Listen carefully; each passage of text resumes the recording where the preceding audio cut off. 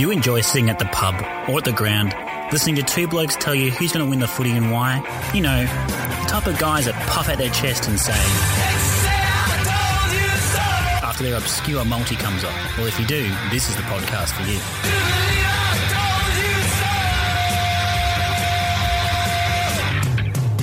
If you're anything like me, you'll be so excited for the next round of footy that you'll be climbing up the lamppost outside Richmond Station and elbowing people in the crowd just to make your seat in time for the warm-ups. But if parkour and low-level pedestrian violence isn't your thing, skip the crowds and head on down to the Yorkshire Hotel.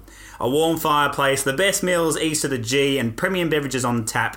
It's time to do footy right, and that's down at the Yorkshire Hotel on the corner of Punt Road and Langridge Street in Abbotsford. Alright, it's been a Hot Take Merchant's wet dream this week after multiple incidents. So you've probably heard everyone's opinion except for one. Let's let him loose, the people's opinionist. Barrel, have you survived all the controversy, mate?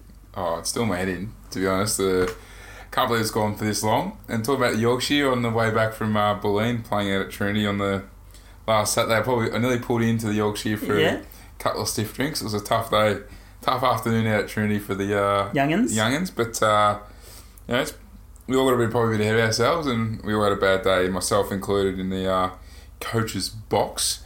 But it's been, the rampy stuff's been doing my head in, just get on with it. Common sense was used, had no effect on the game. I don't care if it's a rule. For once, we always talk about we want umpires to have a feel for the game. I feel like he had a feel for the moment. He did. He knew that Myers wasn't going to kick it.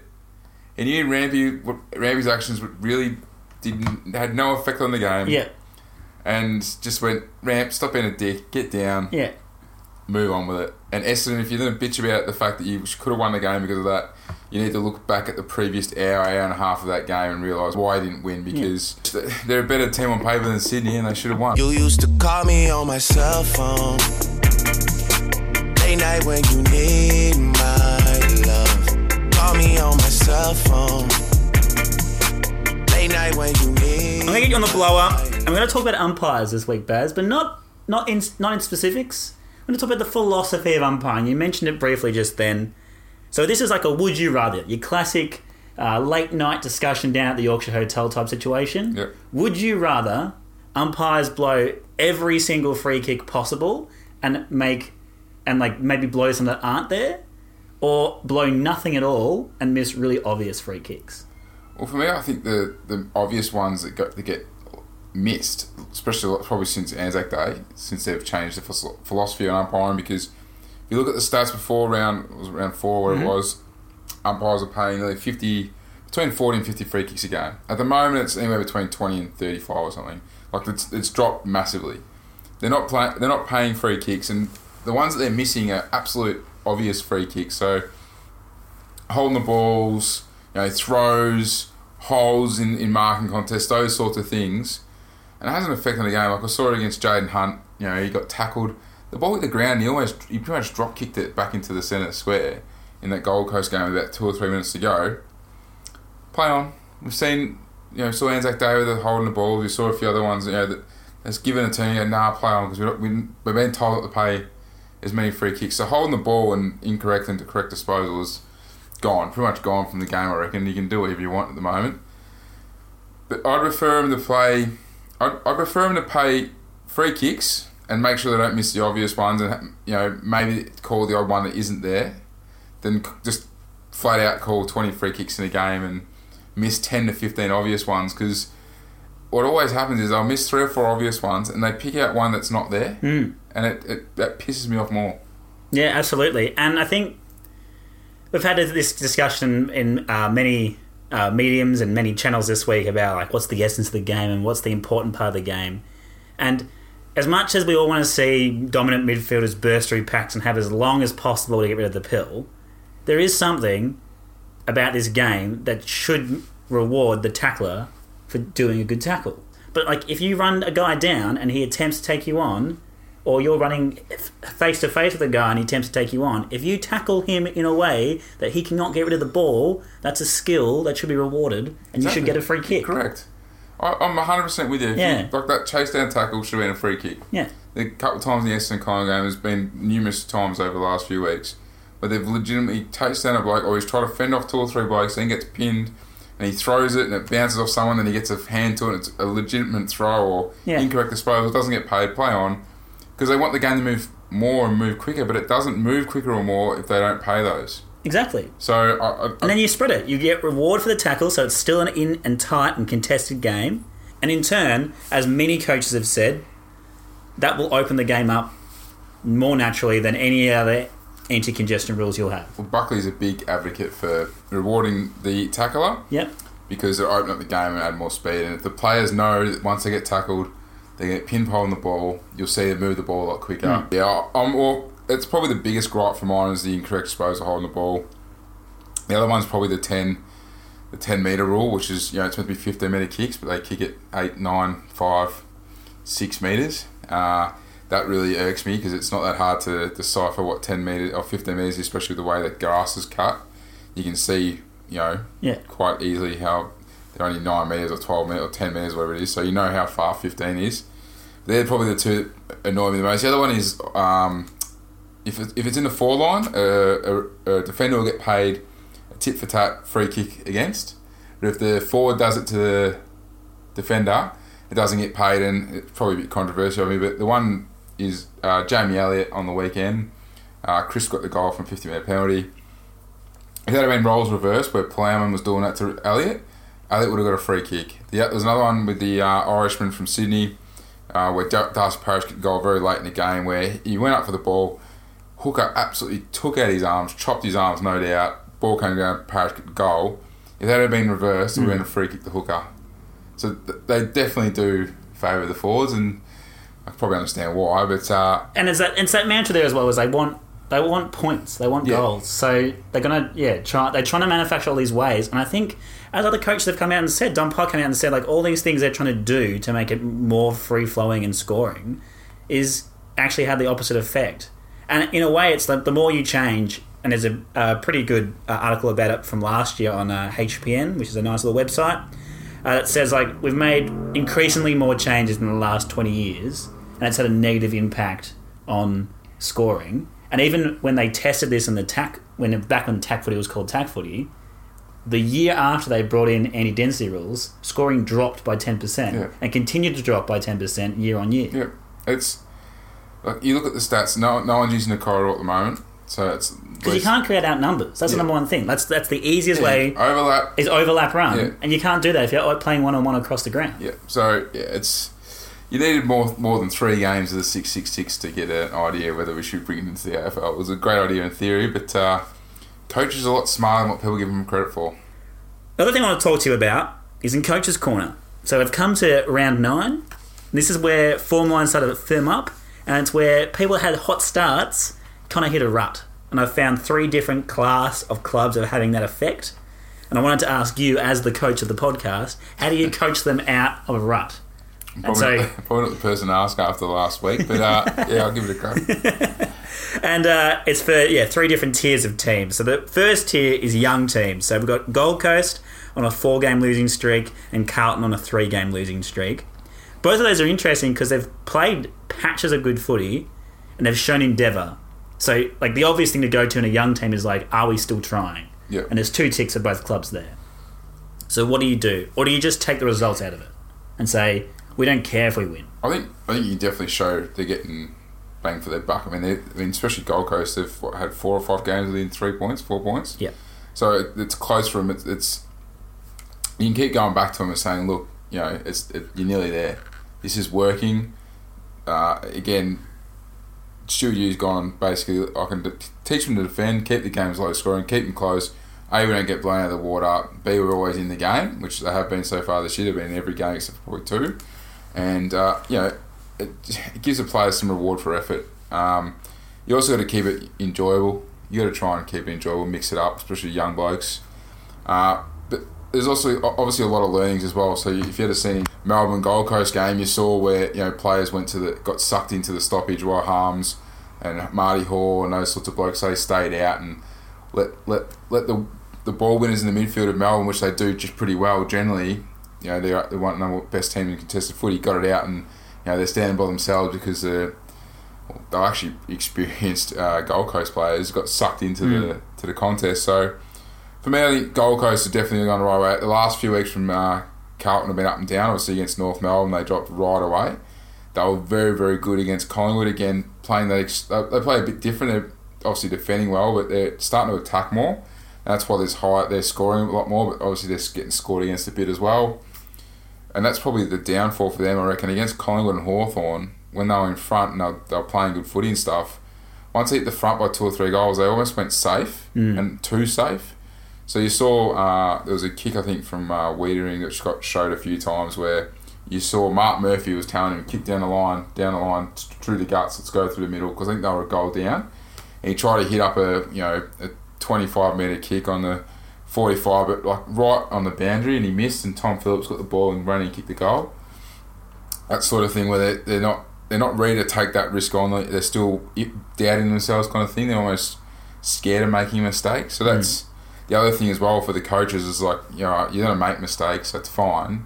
But make positive ones. Yeah, we want to encourage you to keep making them so you learn from them instead of hesitating on having that kick and taking that kick and worried about getting blasted. So obviously Stewie Dew and Bolton are doing a great job, and I still have my doubts about Bolton because, like I said just then, like if the players are still doubting taking that kick, and when they get in front by 2 or 3 goals, they're getting really defensive and they're stopping that flow of footy that they play, then something's obviously... And what it suggests is that perhaps that Bolton isn't confident in maintaining patches of play. Yeah. Because if you get 2 or 3 goals in front, then surely the thing would be, this is working, keep going. Not we need to defend now because I don't think we can maintain this level of play for another quarter or another half. I mean, Collingwood did go up another 10%, 20%. Yeah. They put a lot of pressure on Carlton and they would have felt that. But yeah, it worries me a bit. Is Gold Coast definitely play one way. They want to get the ball over the back as much as possible.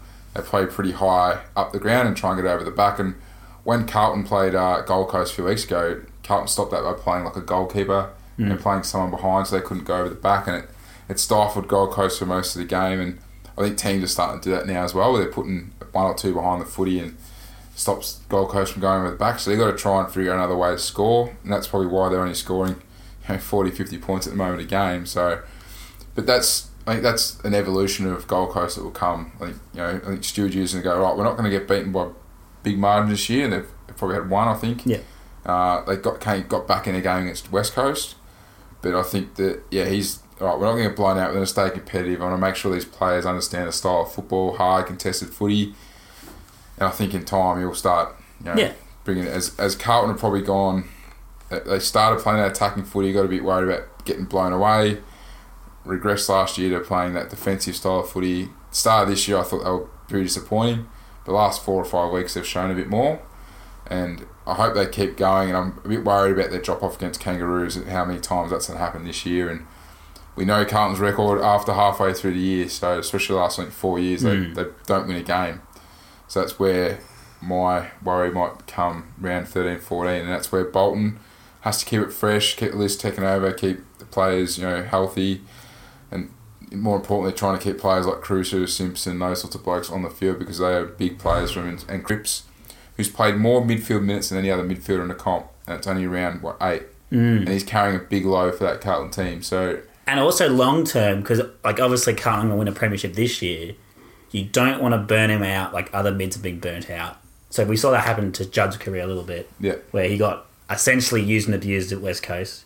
Came back to Melbourne and then got even more abused at Carlton, where he literally had to carry a team.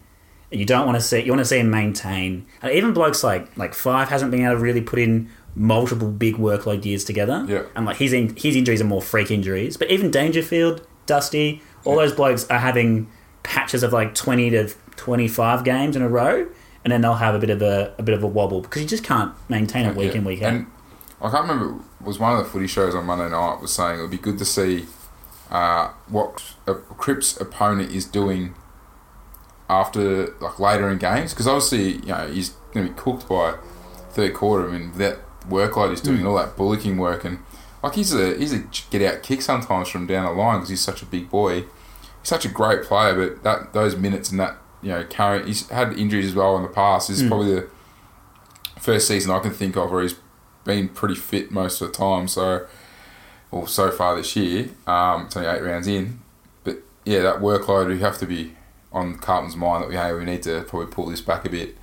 But obviously, but then also, do you throw in? You can't. Like he's doing that workload for a reason. They obviously want to win more games, and yeah, well, they need to win more games because at the moment, if they don't, they've absolutely butchered this. In my opinion, anyway, we won't know for a few years, but they've butchered this rebuild. No, not the rebuild, the swap with Adelaide. Well, yes, absolutely. Moving on to the second tier of teams that are in a bit of a rut, as these are the middling ones, which I think have to make a decision now. Are we pushing for finals, or do we not tank, because obviously no one wants to tank. We wouldn't ever let anyone tank, but maybe think about blooding some youngsters and thinking about more of not so much next year, but making sure that we have list progression for the years to come. St Kilda, 3-game losing streak. Fremantle, 2-game losing streak. Yes, 3 and 2 games are a bit short to really push the big red emergency button, but they're showing signs and they're playing styles of football which aren't convincing or compelling for finals. Well, St Kilda should have got blown out of the water against West Coast in that last quarter. West Coast kicked 4 or 5 points in a row and all gettable goals, and then St Kilda got a bit of a run on, made the score look a bit more respectable than what it should have. You know what you get from St Kilda, but obviously their injuries are tolling and starting to catch up with them, and their ball use can be a bit iffy sometimes, and they're relying on Bruce and Ford and Membry, and Parker is in his first year of footy, and Long, he's still a young and experienced player, relying on the ruck of like Marshall and stuff like that. So they got some good backs, Wilkie and all those sorts of good Patton, and Brown's reliable and those guys, but they're not really that next tier yet. They might get there another year or two. But again, I think you know what you're going to get from St Kilda, and they just got to keep pushing that style of footy. They've obviously become a bit more careful with the footy than what they were last year. They really went quick and tried to plan a lot. Look, I think for them, their injury toll is what's telling. So, they might just make finals, but I think, again, Richardson's trying to keep his job, and he's probably done it. He should keep it to the end of the year at least. They just got to capitalise on the teams when they play that they should be beating. And for me, Freo, I don't know what's happened in the last 2 weeks. Because that Richmond game is a big loss for them. That is massive. Look, they got a good enough midfield, good enough defence, and a very good forward line. So their delivery going inside forward 50 is terrible. It's up there with Melbourne at the moment. And I've watched them the last 2 weeks and just done it. I swear they see imaginary Fremantle players sometimes. Players that are up and down a bit, like so you've got Matera and Hogan are dropping in and out of games. Walters and the Hill boy, Brad Hill has been a bit down as well the last couple of weeks. So Walters and Hill are big players for Freo. If they're up and about, Freo are up and about. So they've been a bit down the last few weeks. Their back line holds up pretty well, but obviously on the weekend they all got beaten comfortably. And for me, for Freo, I don't think I've said this previously in previous years. I don't reckon Rory Lobb's the number one ruckman. No. And they've got a couple of good players there that can ruck. I think Sean Darcy should definitely be coming in and rucking. And Lobb plays second ruck and plays forward. And McCarthy hasn't been great the last few weeks, so maybe McCarthy gets a spell back into twos. Lobb and Hogan are your forwards, and you got the smalls around it, and you're tapping to playing that hybrid sort of role. Because I can't see him. So he had Nank and he went down, and then he pretty much got, even though he had probably a bit of dominance in the air, his tap work, he got beaten around the ground by, if that had been Grundy or a Max Gawn or even a Sean Darcy, I reckon he would have monstered, Broad and Bolter. Absolutely. But I reckon, it's funny because he didn't want to ruck at GWS, but he's come to Freo and he's number one ruck. So I think he might have been given given the spiel saying you won't ruck, and then they went, we're going to have to. Yeah, sorry, it's a bit weird. But I think Fremantle still have upside. I'm probably going to tip him again this week because Eston got injuries. But I think out of those two teams, Freo definitely still got a lot of upside. It's just whether they can get some consistency and get a bit of. They've got a lot of new players in the team in the club as well in the last couple of years, so it's probably a bit more cohesion and just getting that link between the forwards and mids that where they're going to lead and trusting to kick it to them and those sorts of things. Yeah. So and probably getting it in the right bloke's hands, like a Mundy's hands. He's going to hit a target, a Hill's hand, a Walter's hands. They're going to hit tit when they kick it. So and that has been their problem, especially when you see people that have a reliance on your more ballistic midfielders, so you like in previous seasons with Geelong with Dangerfield, in previous seasons with Fife, like they're not great delivery kicks. No. They can burst from a stoppage. They can get your meters. Fife does butcher the footy. But they just kick it. They just get it and kick it. And Cripps, to an extent, but he's actually improved this year to become a bit more that complete, more like Dusty in a sense, because Dusty's a great kick, exiting clearance. The same with Cripps now. And the rest of them kind of are a bit iffy on disposal. So they're not Dylan Shield levels by any sense. No. But, playing in gumboots. yes, but speaking of Dylan Shield, that's the last two with losing streaks. So Essendon's losing streak is extended to 3 now. Port Adelaide to 2. These are teams that, if you're a fan, would be saying they're aiming for top 4. The pundits would be saying top 8. Do you go wholesale changes either to game plan or list, or if obviously injuries are suggesting that they're going to have to anyway? Well, Essendon will have to make changes, and they're.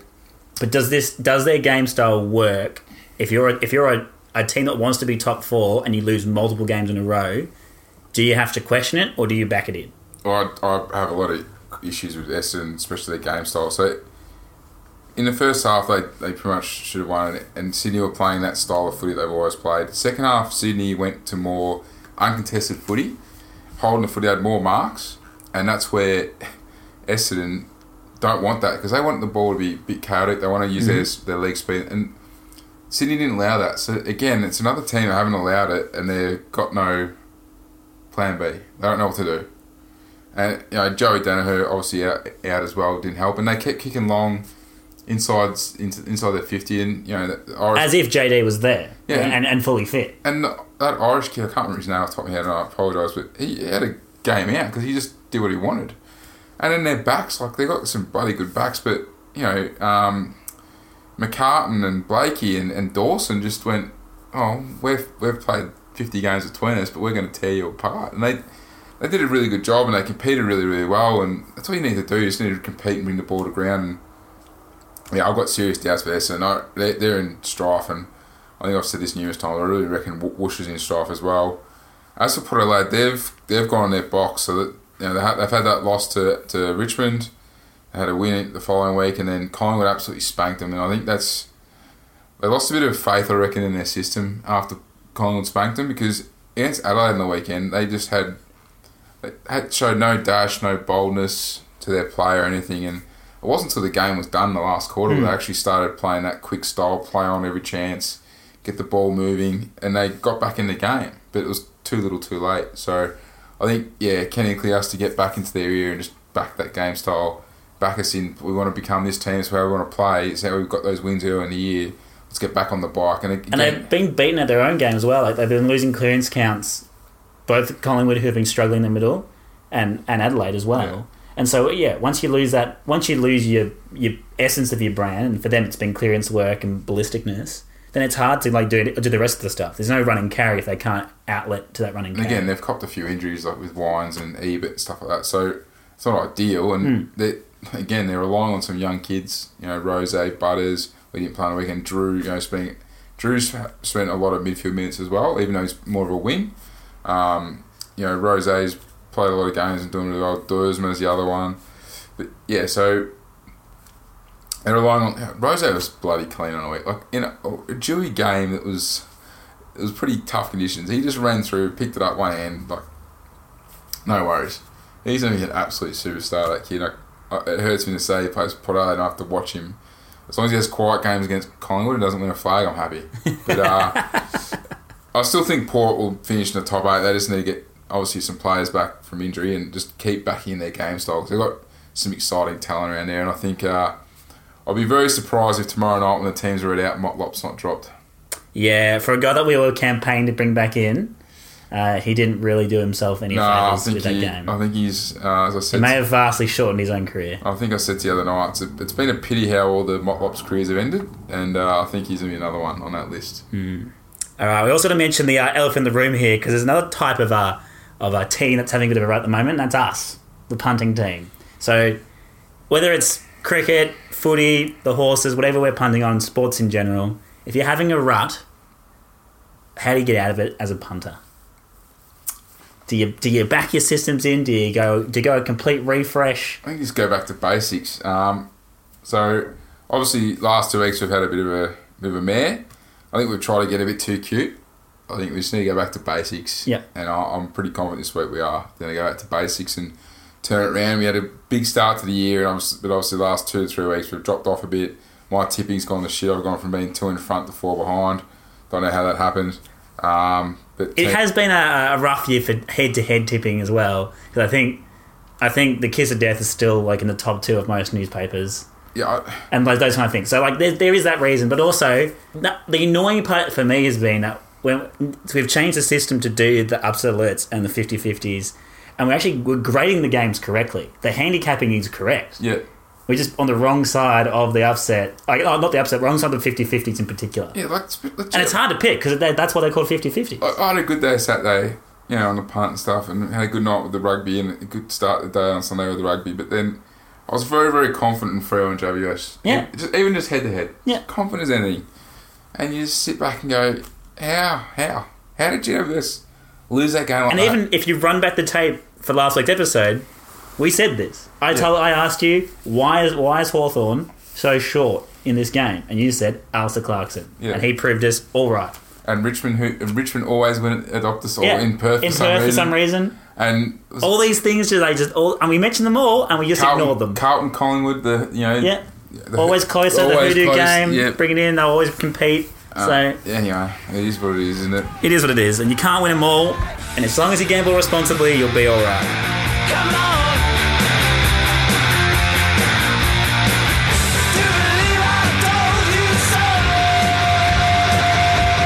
Let's get into our round 9 previews. Now, we'll start with the upset alert. Friday night, 8:10 at Optus Oval, West Coast versus Melbourne. West Coast are $1.28. Melbourne are $3.45, which is good value. The line here, 22.5. The over-under, a very, very, very dour 154. And they've made a new standard now, the bookmakers. Your standard over-under total line is 164. That's it. Like, basically, 7 games this week are 164. So, well done on increasing your scoring, AFL. You did a really, really good job. Just as a little drive-by. So, Baz, I have one question and one favour to ask. Please talk me out of tipping Melbourne this week. You'd be stupid to tip Melbourne this week. Simple fact is they've got more injuries. So, obviously, Hibbert's out now for a few weeks. I don't know if Lewis is going to get up, but it doesn't matter if he plays or not, to be honest. Melksham might be back, but I doubt it. I think he's down as 4 to 5 weeks, so he will not be back. So they're struggling up forward. I think they're the worst in AFL history right now for forward conversions, going inside forward 50 and converting. Now, how do West Coast like to play? They like to get Shannon Hearn, Shepherd, McGovern. They sit behind the footy, take good intercept marks. They like to cause havoc with the forward line of the opposition, get the footy in there, slingshots the other way, especially at Optus Stadium. They play that ground really well. So Jeddah's going to have fun. Ryan, Willie O is probably going to be back. Gaff and Shuey. They're going to have a ball against the Melbourne midfield. The only upside I can see is Gawn is going to be playing against either Hickey or Vardy, who have been struggling lately. And, I think Oscar Allen's their backup ruckman, Mm-hmm. so it's slim pickings there. But I think their midfield, four-line, back line is just too good for Melbourne. Yes, they're getting inside 450. That's a good thing. It's a good start. At least they're getting it there. But their scoring woes, they're averaging 69 points for the year, is just not good enough. And I think West Coast, while the last 2 weeks have won games by 4 or 5 goals, or 3 goals last week and 4 or 5 what it was against Gold Coast, they're starting to just turn it around. They're starting to play more of their footy. They're starting to get it going. And while they haven't had a full 4-quarter performance yet, I think, this is about time. And Melbourne will probably come out pretty tough because of what happened last time they played here. And they probably want to make a statement. But for me, they're just playing not good enough football to only beat Gold Coast by a point. Only just beat Hawthorn in that terrible game. The only other win for the year has been against Sydney. They've been pretty poor all year. I just don't see how they can just turn it around like that against a good team. The premiership side from last year at Perth Stadium. So to combat that, 2 glaring stats for West Coast are they're ranked 17th at the moment for time inside forward half. So they're losing time inside forward half by 9 minutes. Yep. And in terms of their own inside 50 usage, They're only scoring from 38% of inside 50s at the moment, which is ranked 16th. So can Melbourne do a West Coast and score from their back half? I doubt. And then use blokes like Hunt and Hall as an outside run. Yeah, but Hunt butchers a footy. Hall is a decent player. They need to get it in Salem's hand. He's a good kick. The only other thing I can think of is, West Coast have been really, really poor on loose ball gets and ground ball footy once it's come down. So that's probably Melbourne's only other strength, that they've got something over West Coast here. Yeah, but it is, and it's a way that secondary, as we said, like the loose ball contested gets, and so Melbourne do both of that. So they're good at messy ball pickups, and they're also good at secondary tackles. So they're the best team for tackling away from stoppage. I just can't see how the line of 23 points. I saw it yesterday and I went, oh, yummy. That's all I thought. I just thought this is the lock of the weekend. Really? Yeah. I can't. I thought in the upset alerts I would have seen when I saw this before. I would have seen Fremantle and Essendon, not West Coast Melbourne. I thought you would have been all over the whole West Coast to bang Melbourne because Melbourne are ordinary. Let's get stuck into Melbourne. I just have no read on Melbourne after the year we've had with Melbourne. After the 3 seasons we've had with Melbourne, they've just rattled me now. You get absolutely lost. Oh, I'm done. I'm not tipping them again. Yeah. Unless they play Carlton, and even then, I'll probably tip Carlton. All right. West Coast. Remember last week we were really talking about tipping Gold Coast. Did I not say that? Yeah, I know. Did I not say it was the upset alert of the week and it missed out by a point? And then now we're trying to talk ourselves into tipping them over West Coast. And it's just a gut feeling. We've lost our mind. It's just so Melbourne to you should go with your gut feel because my gut's been pretty good this year until probably the last week or so. But I'm definitely tipping West Coast. I just don't trust Melbourne, and I know that I'm not going to put any money on this because that'd be silly. But I know that when if I tip Melbourne and they lose, my weekend will be ruined. Yep. Whereas if I tip West Coast and they lose, I'm going to be very annoyed at Melbourne anyway. But I'll be less annoyed than what if I did if the reverse happened. Oh. So I'm just tipping West Coast based on that. Too easy. Bloody Melbourne, get out of my life. I'm rolling in it. A second upset alert, the one you just mentioned, Essendon versus Fremantle. That's Saturday night, 7:25. Essendon are $1.39 favourites still. Asterisk on that for a second. Fremantle $2.85 outsiders. The line here 16.5. The over under 165. Why the asterisk? How many players will be missing for Essendon this week, Baz?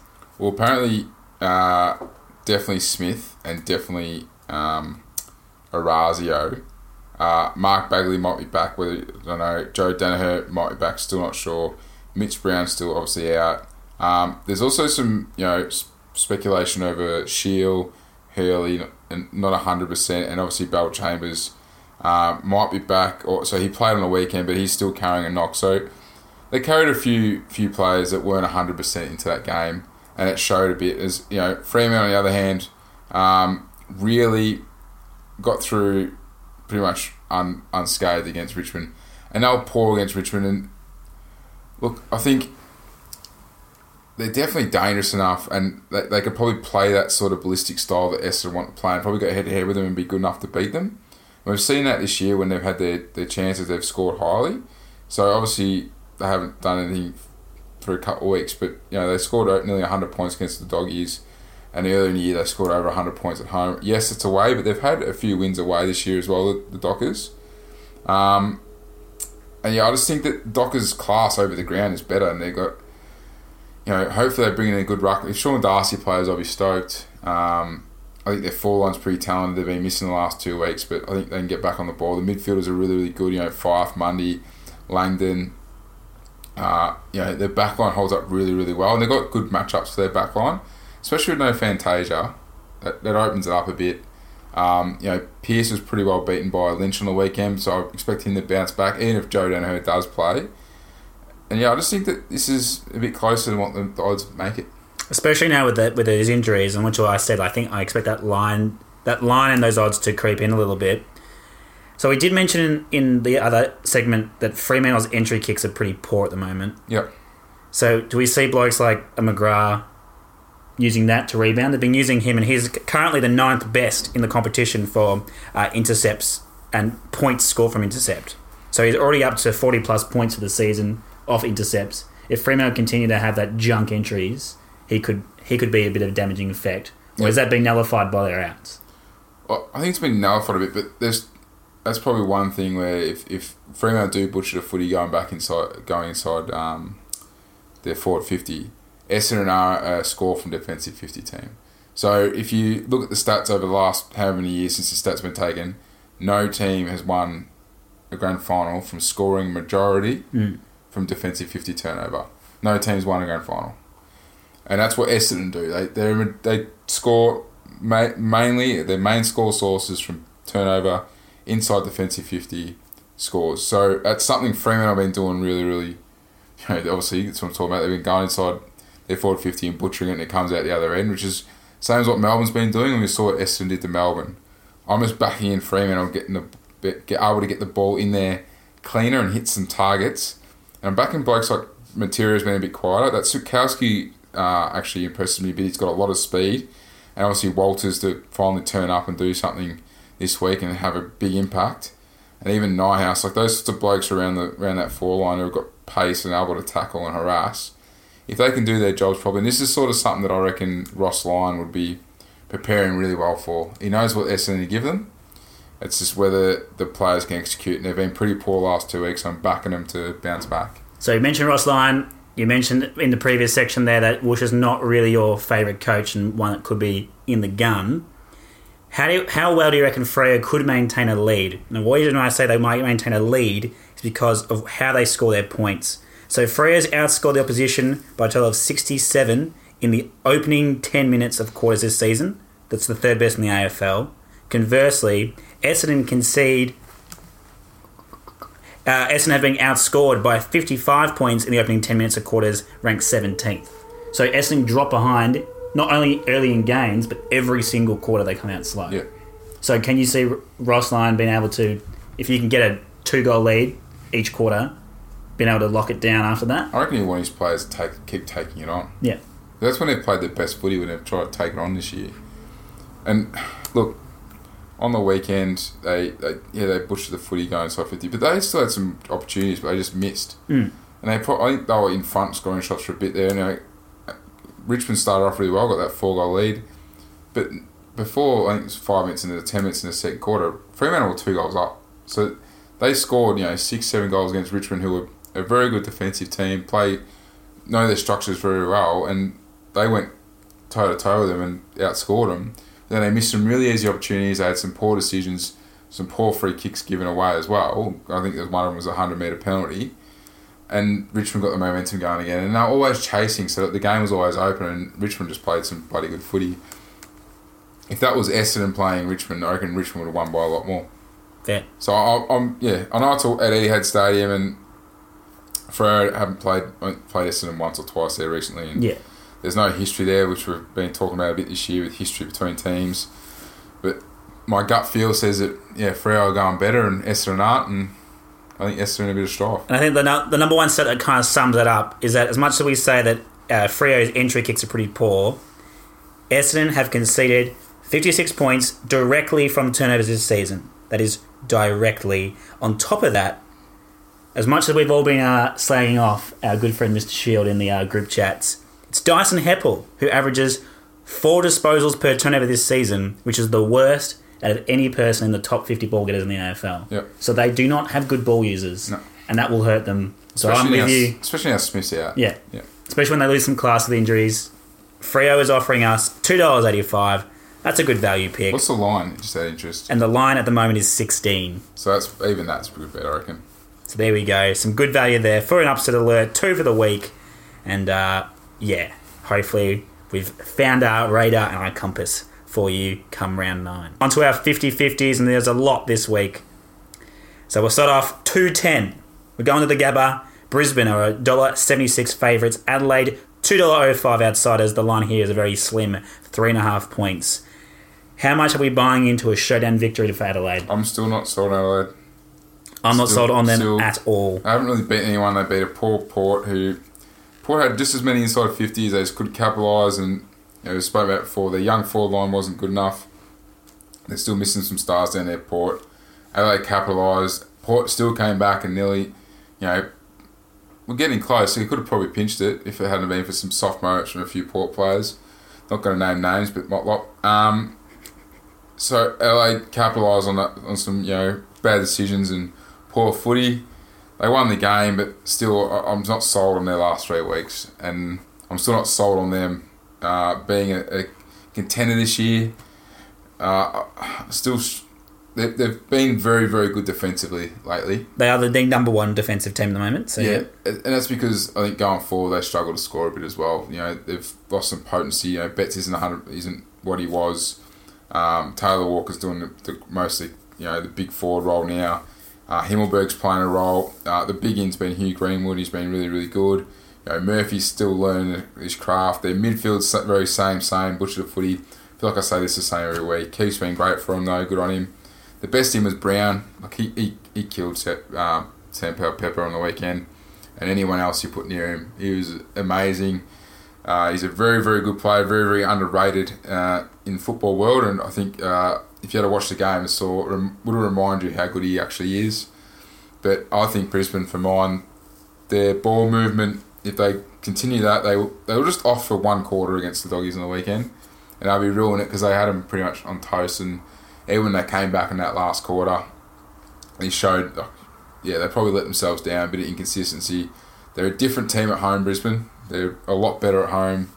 The only one probably bad game was against Collingwood this year, and I just think that they're going to be too good. And O'Brien's been good as a ruckman, serviceable, but Martin's going to have a field day. Their forward line's going to really test the dour sort of defensive Adelaide, and it will test the likes of Roy Laird and Brody Smith, who, because of Brown and Kelly and Keith and those sorts of blokes who have been playing outstanding football, they've been let off the chain a bit more, so they're the ones exiting the ball and kicking and having that main role. But I don't reckon against a good Brisbane forward line and a good Brisbane midfield, it's pretty exciting, quick and sleek. They won't be able to have that freedom because... No.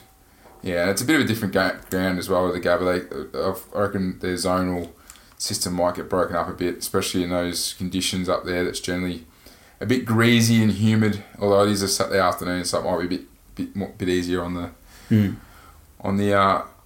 dewiness of it all, but I still think Brisbane. Yeah, and the stats kind of backed it up. For Adelaide, I haven't bought him in them at all. I think, as you said, like no team really scores from those defensive 50 scoring chains in the long run in terms of finals and grand finals. And it's also not a very good predictor of wins week to week. So the 4 things that are the best predictors of wins week to week are inside 50s, total scores, regardless of accuracy, and inside 50 efficiency. And so whilst Adelaide are third on the ladder, they rank 11th for those things combined. Yep. Brisbane... 5th on the ladder and 4th in those things. Yep. They're a much better attacking side and still quite a good defensive side. The other thing is that as much as Adelaide's defence is being lauded, they're still not great at using it over the whole season, and they're ranked 17th for defensive half turnovers and getting scored against in them. Yep. So Brisbane will bring that pressure.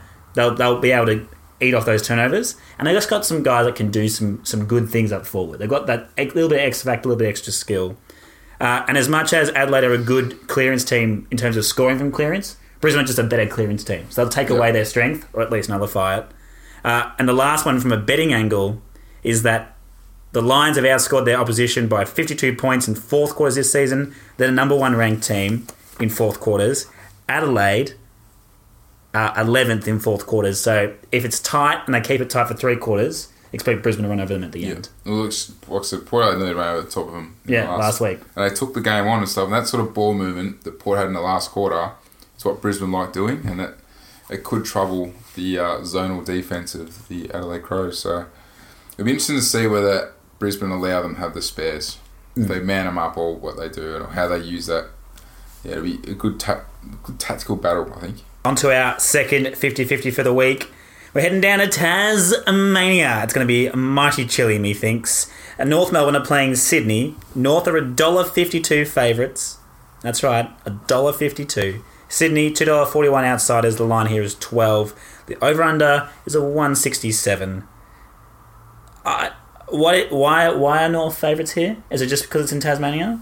Because they beat Carlton and were competitive against Geelong. I can't. There's no Buddy this week. I think Sydney got through pretty unscathed in the game. My man Harry Reynolds was best on for the Sydney NEFL team, which is good. He might be getting a call up. I hope so. I'll keep mentioning him on the podcast until he does get a run. I think he's actually down this weekend in Melbourne, so he might not be playing. But unless he's on his way to Tassie. But there's no Franklin. Reid might be out, and Kieran Jack might be out. But how can you tip North? I don't know how you can tip either of these two teams because Sydney won last week. Because they're both the same team. They're both yuck. So Sydney is ranked 16th in scoring from clearances. North are ranked 18th in scoring from clearances. They both love to play like boring contested footy and not like kick it very far in terms of disposals. They like all about handballs. Sydney's without Buddy. North is basically without Ben Brown. He's the second worst target to hit up in the AFL at the moment, Ben Brown, and he's getting a cop. And it's easy because you just mark him up because they know you're going to kick to him. Yep. They kick to him too often for a bloke that can't deal with a contested grab essentially. Yep. If he cops a tag, but yeah, they only retain it 24% of the time. Retain the ball inside 50, 24% of the time when they hit him up. And Sydney's another team that likes to score from back up. Yeah. So, they go to Brownie a lot. He's not a big contested mark. That's what we're trying to say. He doesn't take those big pack marks like a Lynch or a... No. You can't use a bailout kick to Brown. Yeah. Yeah, I know what you mean. And he gets unfairly copped for it because it's not his fault. They're using him incorrectly. Yeah. So, this game's yuck. And I'm just going to say I'm probably going to tip Sydney. Oh, okay. I'm just going to tip North because it's in Tasmania. That's it. That's all I've got. Oh, yeah. Well, that's... Yeah. Otherwise, I wouldn't... Coin toss. And don't put money on it, please. One game worth watching. 3:20 Sunday, the traditional time slot. Richmond are $1.64 favourites after a big win against Fremantle, and Hawthorn, despite absolutely spanking the Giants in an absolute masterclass from, as you said, Mr. Alistair Belichick-Clarkson. They're $2.20 outsiders. The line here is only 6.5. The over-under 164. Is there an argument to say that Hawthorn are favourites in this? No. And obviously the odds don't say that either. No, but that was a big convincing win against the Giants. I suppose they do play the sort of footy that Richmond don't want you to play, like that uncontested marks. It's essentially what Collingwood did to Richmond earlier this year. They'll probably get Isaac Smith and Wingo back, you would assume. Mm-hmm. I don't know, Richmond got more injuries. Nank obviously down, and Jack Ross is probably out as well. So they've got a lot of injuries at the moment. And... Who's going to ruck for Richmond? Griggs retired, so there's your second ruckman. Yep. Probably Ivan Soldo or... it's going to be Soldo or Bolter. Bolter again. Oh, gee, that's probably something where... Against Big Boy McAvoy, who, he's not a top 3 ruck anymore, but he's still bloody good. I reckon he's probably top 5. Can your midfield stand up again? So, my concern is, you went to Port, you won, and you came back and got spanked by the Doggies. You've gone on the West Coast and won... Same and similar modes. Yeah. So, massive list of outs, went to Port Adelaide, won. Massive list of outs, everyone wrote them off, went to West Coast. Yep. Went to Fremantle, Western Australia, and won. You come back here against the best coached team in the game. Yep. And they've got the same thing. They've got the no one believes in us either. Yeah, and... To borrow Belichickiisms... They schooled GWS. Yeah. They allowed GWS none of what... And, there's those sliding door moments in games, and it's been spoken about, a fair bit across the media, where there's little turning points. I think it was... they talked about it with the Port Adelaide Collingwood game where Lysette missed a couple of goals, or missed a goal early and then went down the other end. Finlayson had 2 shots on goal early in the Hawthorn GWS game from good ball movement by GWS. Shanked them both. Now, if he had to kick both those... I wonder if the game would have been a bit different, because it would have started off with 2 goals to WS, Hawthorn going, oh, hang on a minute, is this actually zonal stuff that Clarko's been showing us last week in videos? Is it going to work? And GWS confidently just carving up, going, we're just going to back ourselves in today. Yeah. Just kick straight across. I'm still dirty on that because I lost a lot of money on GWS. But anyway, I can't tip Hawthorn though. I just can't. And you can't, because the difference between the Giants and Richmond is that Richmond don't have the guns at the moment to rely on class. They will rely on their trademark grit. So they're third in defensive one-on-ones at the moment. So they'll defend hard, and it doesn't matter who they bring in. They're all committing to that. Their tackle efficiency is second in the league, behind only Melbourne, who are a good tackling side, so 67%. And they just commit to their Richmond style, the chaos ball. They do bomb it long, they do kick it long, but they just want to make sure when they turn the ball over, they're turning it over as far away from their own goal, the defensive goal, as possible. Yeah. And none of that stuff is what Giants did. And if Giants did that, if they committed frontal pressure on Hawthorn, then it forces them to give up the zone and take a man. So I think if they can commit to doing that, they beat If they can bring Hawthorn. the ball to ground inside 450, they're a bloody dangerous side, because Stania, Baker, Bolton, those have still got Dusty, Caddy around. If they can bring the ball to ground, cause a lot of pressure in their forward half, if they can win enough ball out of the middle, if Grimes and Garthwaite and Asprey can hold up down, really your back line should almost keep Hawthorn's fourth line scoreless, because apart from Gunston, who hasn't had the best year yet this year, he's been pretty quiet, and Popolo in and out. He played his best game probably last week. Mitchell Lewis is pretty much inexperienced forward who's still learning the craft.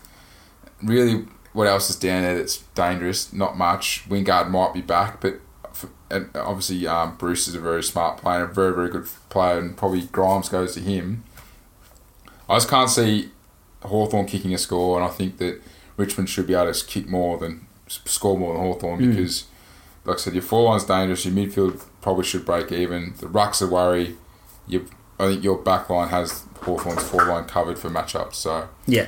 And that's why I'll be tipping Richmond. And as you mentioned there, the number one stat for mine, and the number one stat for the year, as you said last week, loose ground ball gets. Hawthorn ranks 16th. Yeah. So Richmond will get that ball.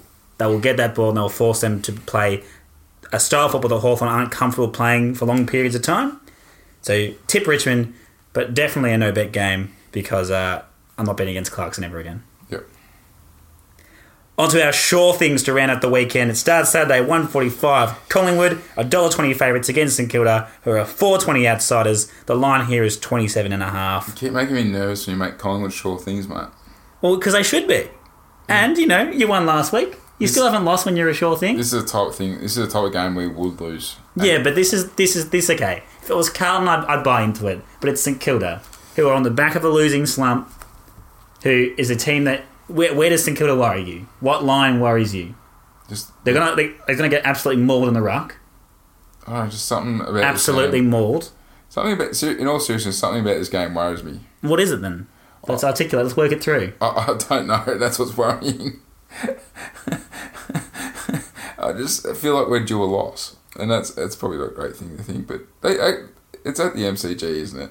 Yes. Yeah, that's good, because, well, to be fair, we beat them last year in round 9, but the previous two beatings at the MCG and one at Marvel, St Kilda knocked us off. So they have caused us issues over the last few years. Obviously, our ruck dominance should be, and our midfield dominance. We've picked up a few injuries though. That's the thing. So obviously, Jamie Elliott now has hurt his hamstring, and they're going to take be very cautious with him. Aisha, I don't reckon they'll risk him. Appleby, he's playing resis anyway, but he probably won't play. Beams, I doubt they'll bring back Beams. I reckon I'll give him another week. Main got concussion, so there's a few blokes who are a bit iffy. I reckon Josh Thomas is definitely in the gun. Has to be in the gun. I've been saying this pretty much every week. I reckon he needs probably to be dropped for a week or two just to make kickstart him again. Yeah, kickstart him again, or he might not be good enough in our side anymore. So Varco was okay on the weekend. Wells was okay on the weekend. Cox probably comes back in. There's a lot of rumours that Isaac Quainer might play his first game. So either way, we're going to have some changes. I think we should win by 4 or 5 goals in a pretty comfortable. A bit like what West Coast did. I think should be in arm's length. Just in front enough that it won't worry us. And so, can you solve your biggest problem? Which is, you got 2 problems, in my opinion, with Collingwood at the moment. One is what is happening with your midfield. So you've been sharked from hit-outs 25% of the time. 1 in 4 of your hit-outs you lose from getting sharked, which is the worst in the competition, when you have the best ruckman and apparently the best midfield. Yep. So how does that happen? How do you solve it? Well, I think we need to get some blue-collar midfielders now that do a bit of both ways. So, and that's why if Braden Sear was 100% fit and available, I'll be playing him because he showed last year. He just adds that something else to our midfield. Even Rupert Wills just might play. You need that bloke that plays almost the decoy, or he's not going to get it at stoppage, but he put the bullicking work on and just helps out your other midfielders get a bit of space. I reckon all our midfielders are ball winners, so none of them are really doing that for each other. If you look at our foreline, they're finding the right matchups. They're moving, changing whoever's deeper. I don't think our midfield does that well at the moment. It's they've been playing together long enough, but they've also had some inclusions like Beams is now in there, so it changes the format a bit, or how it looks. I just think that it's a bit more cohesion, and a bit like the GWS series. You need your blue collar workers, you need your grunt. So whether it happens or not, I don't know whether Greenwood's going to stay in. I don't know why he keeps getting going. There's rumours that Jordan Roughhead isn't 100%. He's carrying something, so they might rest him because there really isn't really a matchup. I mean, I think Langdon could probably take one of Membry or Bruce, and I think obviously Darcy Moore takes the other. And our smalls look after their smalls, no worries. And obviously you've got Jeremy House still can play Couture. I don't know about midfield. It's been worrying me all year, and it still is. But I'm hoping that with more time, more cohesion, and as the season gets on a bit more, it gets better. So then my second problem I have for Collingwood is more like a trend. I don't know why it happens, but it's happening all year. You are the number 1 ranked first quarter team, and the number 16th ranked second quarter team. Now this is extra concerning for mine because St Kilda are the 3rd best second quarter team in the competition. Yeah, so we could be 10 goals up at quarter time and only 3 it up at half time. Yeah. Oh, that's all right. I'm still winning. But is that a problem? Do we care if we don't win the second? No, I think Bucks obviously has a mantra on jumping out of the blocks and getting away with a good start, and then not defending the game, but just slowing the game down a bit. I think it backfires. Yeah. So if you want an angle in this game, you can get St Kilda to win the second, based on those stats I just said. So 3rd best second quarter team versus Collingwood, who are the 16th best second quarter team, paying $2.88. A decent value bet, but the tip here is clearly Collingwood, even though Brian's a bit Ian and Brucey Nankervis about it.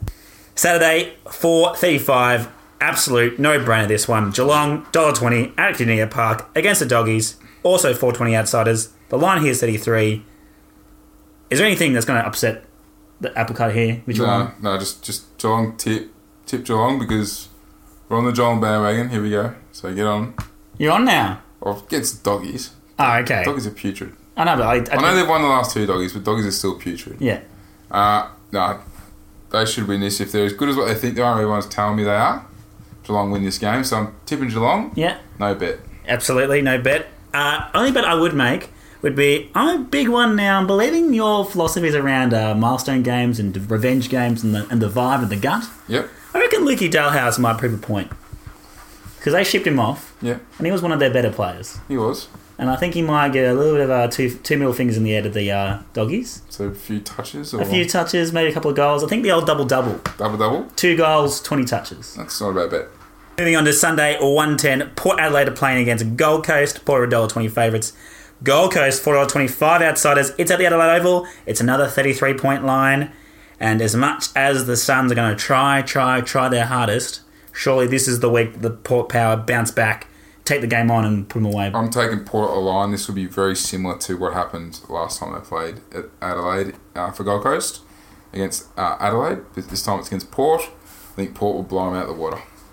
Yep, can't argue with that. And to round out the 4:40 game, and boy oh boy, like they've really scheduled some absolute stinkers at some wrong time slots this week. But we're going to round out the weekend with Giants, $1.12 favourites against Carlton, who are $6 outsiders at Giants Stadium. The line here is 37 points. The over-under 164.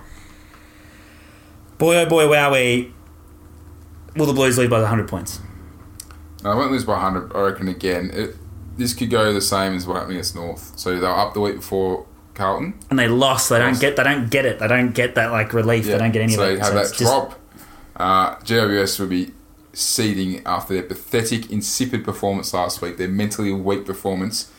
They went to the MCG. Also, a performance that definitely cost Barrel money, so that's why he's so angry. It was terrible, but pathetic. Yeah, it was almost as bad.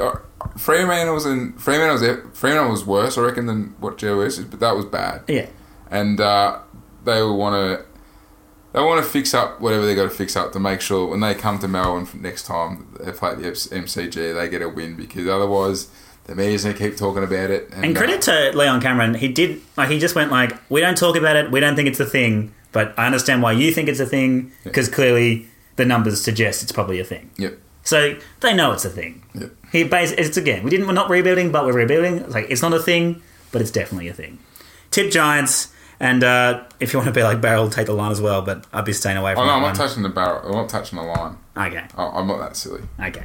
Tip Giants, and move on with the rest of your weekend before you get back to work on Monday. Double your money and make it stack. On to the next one. On to the next. On to the next one. On to the next. On to the next one. On to the next. On to the next one. On to the next. Hold up. Hey. Somebody bring me back some money, please. We're coming back. We're refreshed. We're backing in our systems. We're trusting ourselves. We're getting out of this rut. Our feature bets for round 9. Now, Baz, Yep. Pause. Start of the season, you said Carlton, Gold Coast, 61 to 75 every week of the season, money for Jam. I have concerns. Carlton's season average so far is 75, which is the upper limit of this. Yep. Gold Coast's season average is 62, which is the bottom limit of this. Yep. Do we need to readjust? No. No? No. Will the Suns score 61 points against Port Adelaide? I know you haven't got the first 2 rounds. I know, yep. From up to round 3, we'll 5 from 6. Yes. We've struggled a bit since round 4. Yes. But we're still in front. Yes, correct. We are still in front. We're still 14% return on investment, which is very tasty. I reckon this week's going to be a double. So you reckon they're going to score 61? I suppose, okay, how much better are Port than Melbourne? Because they scored 60 against Melbourne. Yeah. Actually, sorry, Gold Coast could struggle this week to score 60.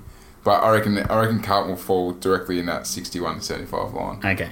But Gold Coast could go close to scoring 60, but 61, sorry. They scored 60 on the bloody weekend. Yeah. One more point will be right. Yeah. But they didn't. They didn't. So, anyway, look, I still think it's a good bet, and we'll reassess maybe around 10 or 11. Okay. Lock those two in. Boom, boom. Carlton's paying $2.88, suggesting that it is going to be in that sweet spot of 61 to 75. Gold Coast, they're paying $3.75, which is suggesting it's probably an outside bet. But gamble responsibly. You make your own decisions. On to our featured bets. And let's start with our sure things and work our way down. My sure thing for this week is Geelong to win the first quarter by 7.5 against the Doggies. They'll come out. That game will be dead by quarter time. They are the equal best first quarter team, and they are also the best second quarter team. They just love to kill games early. So lock that one in. West Coast at the line, 22.5.